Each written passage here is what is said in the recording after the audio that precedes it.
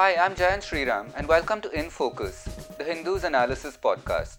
Thanks for joining us.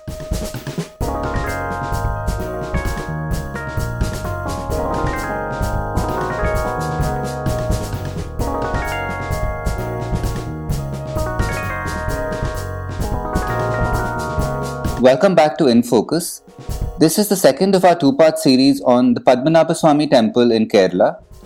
We are using the news peg of a recent Supreme Court ruling on the temple and its managerial affairs to basically have a long chat with historian Manu S. Pillai about the temple's fascinating history. This is, of course, one of the most interesting and storied religious structures in all of India. Part 1 was out yesterday and dealt with the temple's origin stories. We linked to that episode, of course. And in part 2 today, we come more to the present and to the story of the treasures housed within the walls of the temple, which is, of course, a big part of the reason why there's so much curiosity about it in the first place. So here's Manu S. Pillai again. Manu, in the last episode, we went over some of the temple's origin stories, and you gave us this fascinating narrative about how Marthanda Varma, the first ruler of the Travancore royal family, comes to use the symbolism of the temple to build a story around his reign and his conquests, kind of fusing the political with the divine. So, how do we tie this up now to the stories of the immense treasures that the temple is said to hold? So, the wealth, now one thing we know is from earlier accounts of the temple, you have periods when the temple is shut, you have periods when the temple is facing crisis. We have some evidence that the temple was a much, as I said, it was a thatched structure. So clearly the kind of wealth we associate with it today was not there all the time. It was not there throughout history. It was accumulated perhaps in the last 200, 300 years. That's the phase, that's the period we're talking about. The question is how. Now, as I said, Marthanda Varma came out of Wayanad, which was relatively a minor affair in the larger context of Kerala. The wealthiest ruling family, despite the Portuguese cutting down his power, despite the Dutch cutting down his power, despite the collapse of the feudal system, was still the Zamorin of Calicut in the mid-18th century. The Zamorin was still extremely powerful. You have all these, so the Rajas in Koilon, the Kochi Raja, the Zamorin of Calicut, the Koltri Raja in North Malabar, these are major rulers who rule over substantial ports. And these port cities, although the territorial, if you look at the sizes of the kingdoms these Travancore rulers or these Malayali rulers controlled, they're not particularly impressive compared with, say, the large kingdoms that exist in Tamil Nadu under the post-Vijayanagar Nayaka states, the kind of kingdoms that existed in Mysore, for example. Compared to all this, these are just small fish. But the difference is these are trading kingdoms. So, Dilip Menon, the scholar, often refers to them as houses by the sea, which is where they don't even need to control too much of the land. The money generated through trade, the money generated through commerce is so significant that these are able to accumulate a lot of wealth. So when Marthanda Varma defeats a lot of these kingdoms, a lot of treasure falls into his hands. So it is very likely that a good portion of the treasure that we see today in the Padmanabhaswamy temple, other than the bit that he expended in his construction projects, in the bit that he expended on military expansion and so on, there would have been a substantial quantity that he actually put inside the temple. Again, link it to the earlier arguments on his own construction and sort of linking his own family identity and dynastic identity to the temple. The same principle applies, which is that if you don't want to be seen as somebody who steals the property and goods that belong to equally old royal families that you've defeated, as I said, the earlier custom was you defeat them and make them vassals. You don't touch their goods. That was the norm. That was the decent thing to do as per the earlier system. So if you're annexing their states and seizing their treasure, holding on to it makes you look bad. Whereas giving it to the deity, putting it in a temple makes you look somewhat better because you're not directly claiming it. So it's very likely that a lot of the gold and a lot of the treasure that you see was actually originally placed there. The temple would have had some of its own, of course. The temple would not have been completely devoid of treasure. But a good bulk of it would have been the consequence of Marthanda Varma's conquests in other parts of Kerala. But there's also, of course, then he would have made a lot of gifts himself from his other sources of income. He had all kinds of economic monopolies on the spice trade and things like that. He reduced the Dutch, allied with the East India Company originally on pretty good terms. He, ironically enough, today, a lot of hoo-ha is made by the right wing in Kerala about the Mysorean invasions of Malabar, so under Hyder Ali and Tipu Sultan. The irony is that the original person to first invite Hyder Ali into Kerala was Martanda Varma. When he was facing resistance and rebellion in conquered territories, he thought the appearance of a foreign power would help. He then quickly, pulled back that application. He said, "No thanks, I've managed to get it under control." And so Hyder never really came into Kerala at that time. But that's when the original idea was planted, that perhaps there was something to see in Kerala, and that perhaps Hyder Ali should send troops, which Hyder Ali did, not in that decade, but later in the 1760s. So, so he's got all the golden material that he's got from these conquests. That's probably being placed in the temple.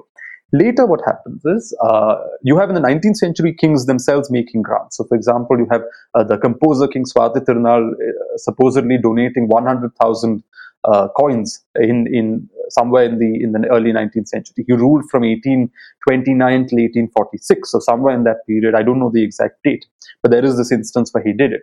And we do have a record by the court historian Shanguni Menon, who was completely fascinated that the Raja sat there for the full process and personally put each of the coins into the vault, or into the I don't know, whatever vessel had been assigned to make that donation. So you have royal grants like that also once the Travancore royal family is established. But I have a suspicion of another nature, and I mean, a lot of this is speculation because records for this, I don't know where they will exist. One will have to really scour the records of the temple to find it. Right. But another case where a lot of money could have come into the temple is when Tipu Sultan and Hyder Ali and Tipu Sultan brought Malabar under their control. And what you find is a lot of the royal families of Malabar, including the Zamorin of Calicut, they fled to Travancore because they were unable to. So the Zamorin of Calicut, when Hyder first attacks, he sends his family to Travancore.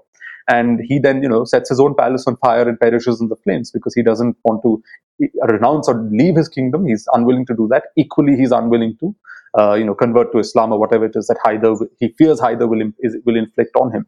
So he burns himself and dies.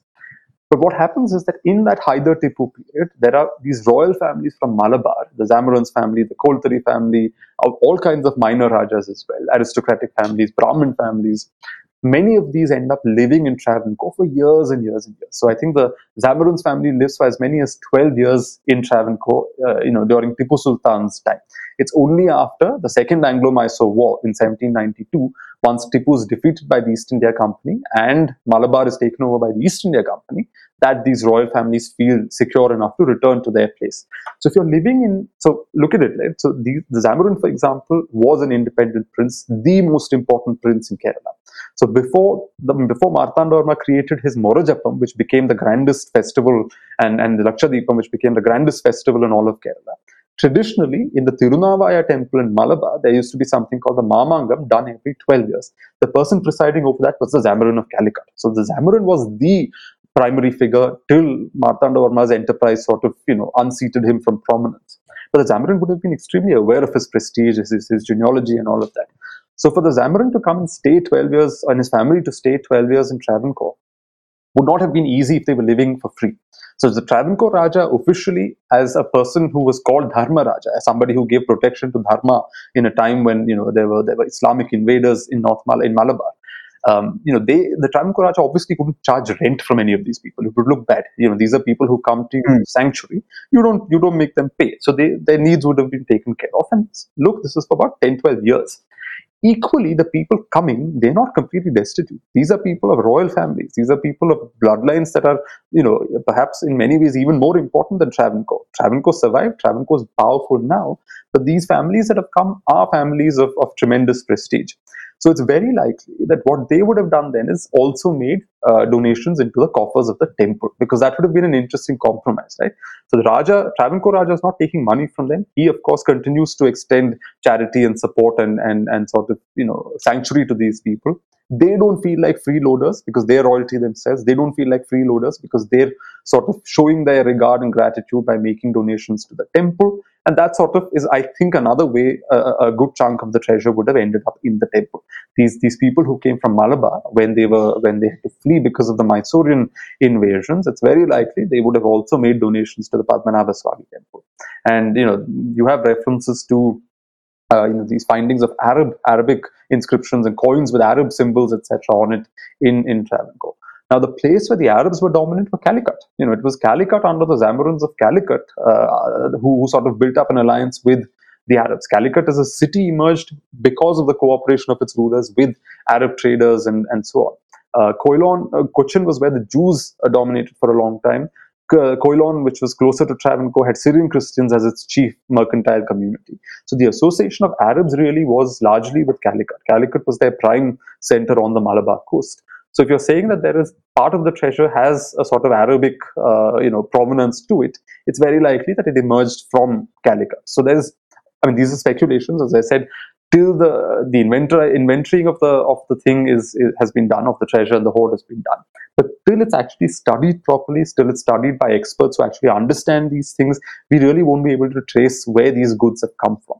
But there are good chances that not all of it was royal donations, that a good chunk of it was booty recovered during war. It was stuff that Marthanda seized from these rajas, he dispossessed and sent into exile. And equally, my own view is that a good portion of it would have come in the form of these exiled rajas from Malabar, who, having come and stayed in Travancore for 10, 12 years, would have necessarily felt the need to show their gratitude in a way that did not make them look bad, that did not make their royal hosts look bad, and that sort of the platform that allowed it was temple donation.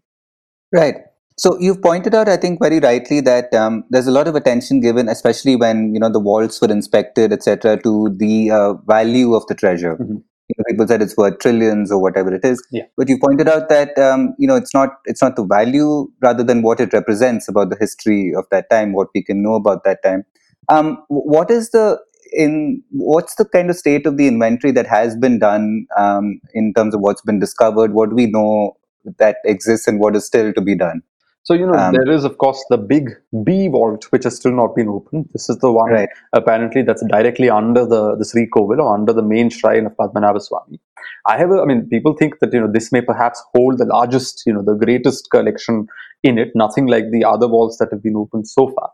My own sense is that this probably, there may be a certain amount of treasure or whatever in it, but it's also likely that this is where older relics are housed. For example, since it's directly under the Sri Kovil, under the sanctum, it's possible, for example, that the old wooden image of the deity is perhaps stored here, because that was the wooden image that was replaced with the current image by Marthanda. So you can't just discard the old image, it has to be kept somewhere. So unless that has been found, I don't think it's been found in any of the other walls. So it's very likely that items like that, articles like that, which have religious sanctity or which possessed an earlier religious sanctity, they would perhaps be housed directly under the sanctum. But that one's still not been opened. The new administrative committee is to decide whether or not to open it, and that is a religiously charged question. A lot of people do feel that these things should remain in the temple. The state has no business poking its nose under the shrine of the temple of the deity to find out what is there, and so on and so forth. Of course, the auditor Vinod Rai in his report says that this particular vault was opened over half a dozen times in the last 2.5 decades. So one is conflicted about an issue like this. About the rest of the things in it, now only a few glimpses have really escaped. For example, there were references to these figurines and idols that were really magnificent, studded with diamonds and things like that. These 18-foot long chains made of gold, sacks full of grain made of gold, of course, coins of all kinds of all varieties, jewelry in a great extent. I actually know one of the people who was involved in the process of making the inventory. And I have heard, things of great interest, but, because it was done confidentially, it doesn't make sense to reveal everything on a public platform. But what is there seems, so this is why I have an issue when, for example, well-meaning people say that, there's so much wealth here, you're saying it's worth 100,000 rupees and so on. You can wipe out the national debt, you can build roads and bridges with it.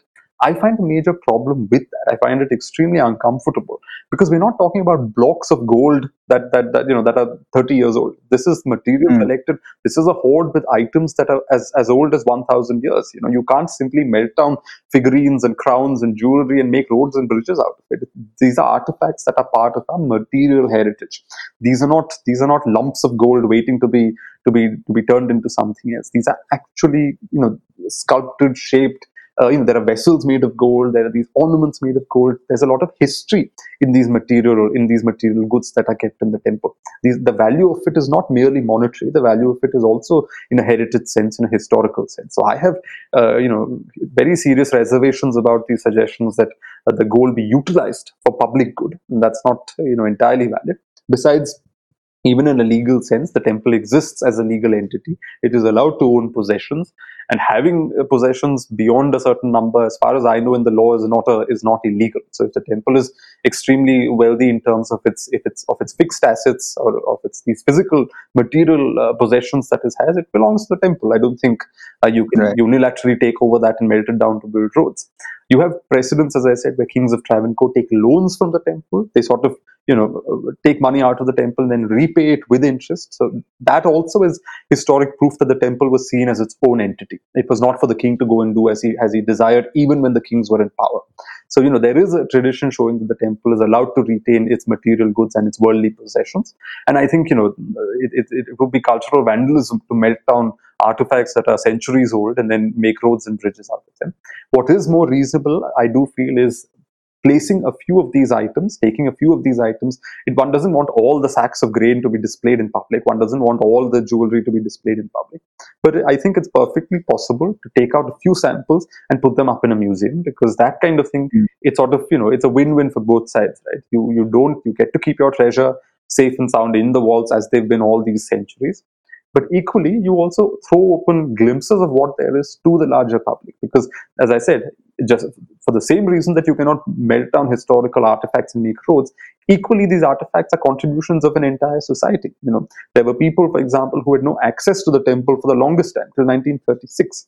People deserve to be able to see what it is their ancestors have placed through a feudal system, through a system that was extremely unfair. What is in the temple at the end of the day was created, whether it was donated by kings, whether it was donated by other people. It comes out of a feudal ecosystem. It comes out of a system where everybody was a contributor. That temple, the masons who built it, they may not have been allowed in the temple once it was sanctified, but they're the ones who built the temple. So too, it is our ancestors, it is a society's forebears who've actually created the wealth that is in the temple, and I think they deserve the right to be able to at least view some of the articles that are in the temple. So I think it's reasonable to expect that the committee or whatever, they sort of bring out a few of these pieces and put them on display, so that students learn. It generates interest. People start learning things and taking a greater interest in their own heritage. Keeping it under lock and key, I think, would be quite a tragedy. Right. And so, where do you see the kind of ownership situation going with the Supreme Court's recent order? Do you think that that's going to make any kind of change in, at least catching, getting more information about what's inside these walls, getting more information out to the public? I mean, that entirely depends on the temple, right, as to how much information they want to make public. Now, what is interesting is, in the last decade or so that this case has been going on, now some serious allegations have been made about financial impropriety, accounts not being kept properly, etc. I'm referring to Gopal Subramaniam's two reports. The first report was rather glowing, but the second report was quite the opposite. It was scathing in many ways. Vinod Rai's report again refers to certain anomalies in the accounts and so on. These are not questions that will go away easily. They do need answers, as far as even the devotees of the temple are concerned. If you're going there, even now the devotees go in who put in that 100 rupee note, they're actually making a lot of contribution to the temple for the upkeep of the temple. So it's fair that at least these allegations and the discrepancies that were found earlier, I think they should be addressed, certainly, and it's up to the committee to do that. In terms of the wealth, the gold, etc., in the temple itself, that I don't think anybody can force the temple to do something against their will. That is entirely the temple's prerogative, and I think that it's fair to sort of leave it to the temple. Although I say that they should ideally create a museum, I don't intend that anybody should go and force them to do that. It is at the end of the temple is an institution in its own right. In a society where if we believe that institutions, individuals, they're allowed to have whatever say they have over their own property and their own belongings, then that principle extends to everything. Where it doesn't extend is this idea that the accounts, etc., because at the end of the day, it's a public institution. So your accounts have to be in order. How it's being done, that needs to be transparent. All of that, of course, needs to be done. So that, I would say, is there. The other thing, of course, is on ownership, right? So nobody really owns the temple. The temple is its own owner. Deity is the owner of the temple. What you find is the Maharaja of Travancore, or the head of the Travancore ex-royal family, retains his right as the custodian of the temple, or the chief trustee of the temple. So, ever since Martandavarma's time, there are these rituals that are annually done, about 3 or 4 in a year, in which the Raja and members of the ex-royal family have a serious role to play. So for ritual purposes, they do have a role in the temple, and that, of course, the Supreme Court order has also upheld that. The Supreme Court orders also brought in the other element, which is in a compromise, it has given the state a certain amount of oversight over the temple, which is good, I think, for accountability, for checks and balances, and for preserving the future interests of the temple. Now, Orthodox people may want the temple to stay in the unilateral control of the ex-royal family, but the thing is, they were able to control it when they were in power. They were also the government when they did it. It was not as though it was just one family controlling. They were also the government at that time. So now what's happened is times have changed. It does make sense to have checks and balances to ensure that they've lost power now. So you can't really leave a major public institution like this entirely in the hands of a single family, and because you never know how future generations will turn out, what their personality will be. So it's useful to have a certain oversight in some way. So what happened now is they've delegated everyday administration of the temple to the committee, which is interesting. I've seen some accounts where people are trying to say, oh, but the Raja is still supreme, the committee will work under the Raja's orders. My reading of the Supreme Court judgment does not suggest it, because the Supreme Court judgment gives very clear exceptions where the Raja is supreme. So for expenses beyond 15 lakhs, for certain things involving over 1 crore of rupees, for changes in ritual activities, for changes in fundamental practices, in these areas, the Raja's approval is required.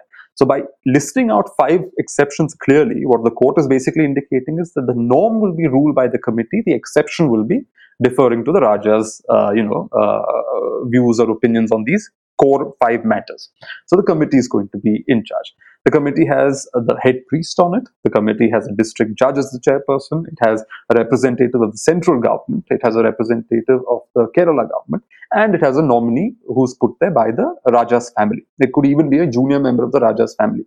There's no limitation on who the Raja nominates. So in effect, the everyday management of the temple, which so far was in the hands of the single trustee or the single family, now that power needs to be shared with 4 other people. It could be the Raja's nominee or relative or whoever the Raja places there, plus a committee of other people who represent other interests, including a judicial figure, including people who represent both the local state government as well as the central, the union government.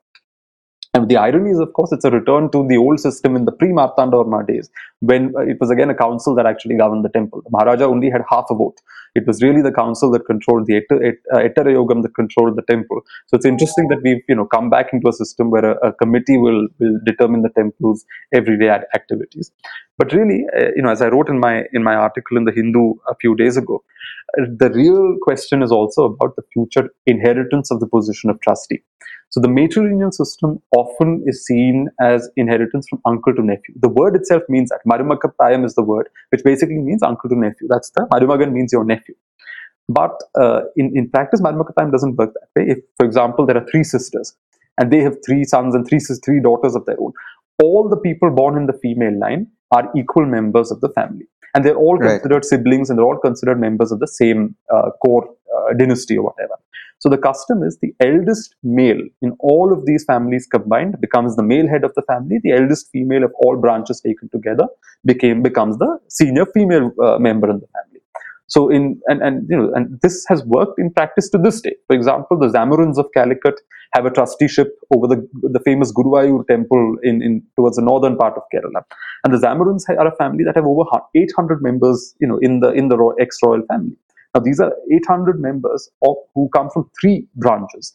So whenever a Zamorin passes away, they check who the next oldest person in all of these branches is. That person inherits the title of Zamorin Raja, which, by the way, is a title that is still recognized. There's still I think 60 or 69,000 rupee allowance that's paid to that title. All of that is still there.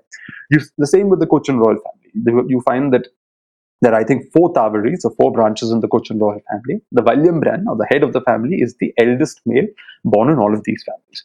Travancore is not such a large family. Travancore only has 37 members. But what is interesting is that for the last nearly 100 years, power has been in the hands of one side of this family.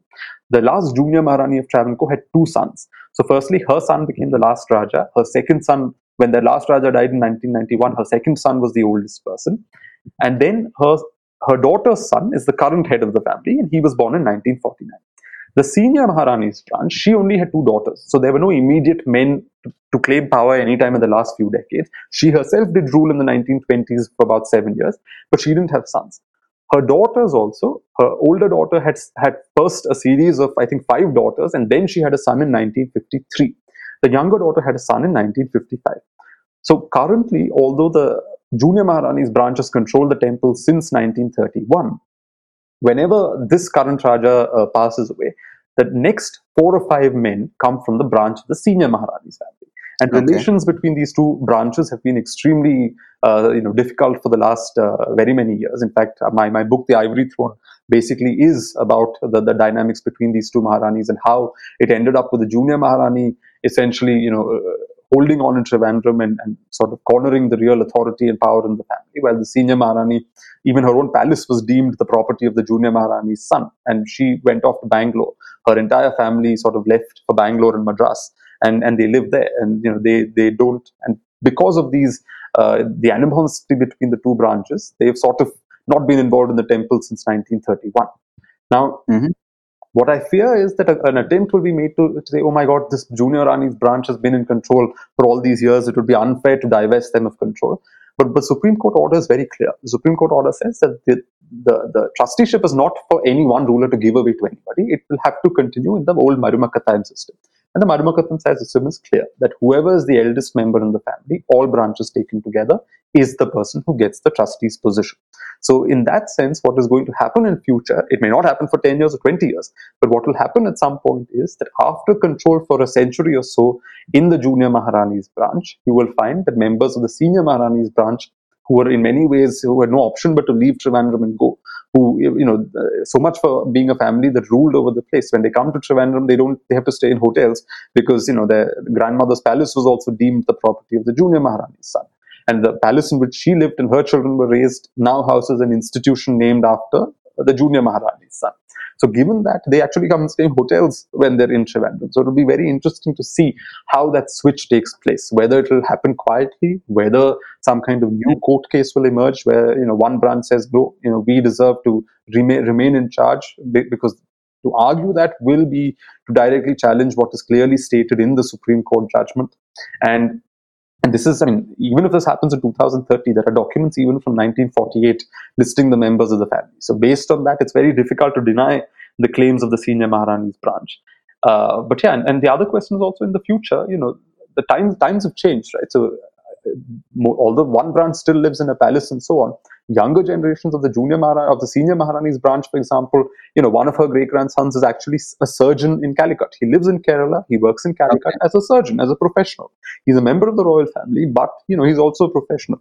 And I find that very interesting, which is that this is exactly how the Zamorin's family also is. None of them live in palaces. The last Zamorin's palace was a flat. It was an apartment, So it's interesting that times have changed, and, the title may continue like that. But the people who get that title are much more sort of humble in their current circumstances. By no stretch are they poor people. They're still pretty well off and all of that. But they do earn their living. They do live as professionals. They've got small businesses. So for example, the next in line is a retired businessman in Bangalore, called Balagopal Varma. The one after him is actually in Chennai, Sri Kumar Varma, who's a novelist. He lives in Chennai. The person after that has his own, he's I think retired from business and lives in Sydney in Australia. The next one, Jay Gopal Varma. So the person was Venu Gopal Varma. The next is Jay Gopal Varma.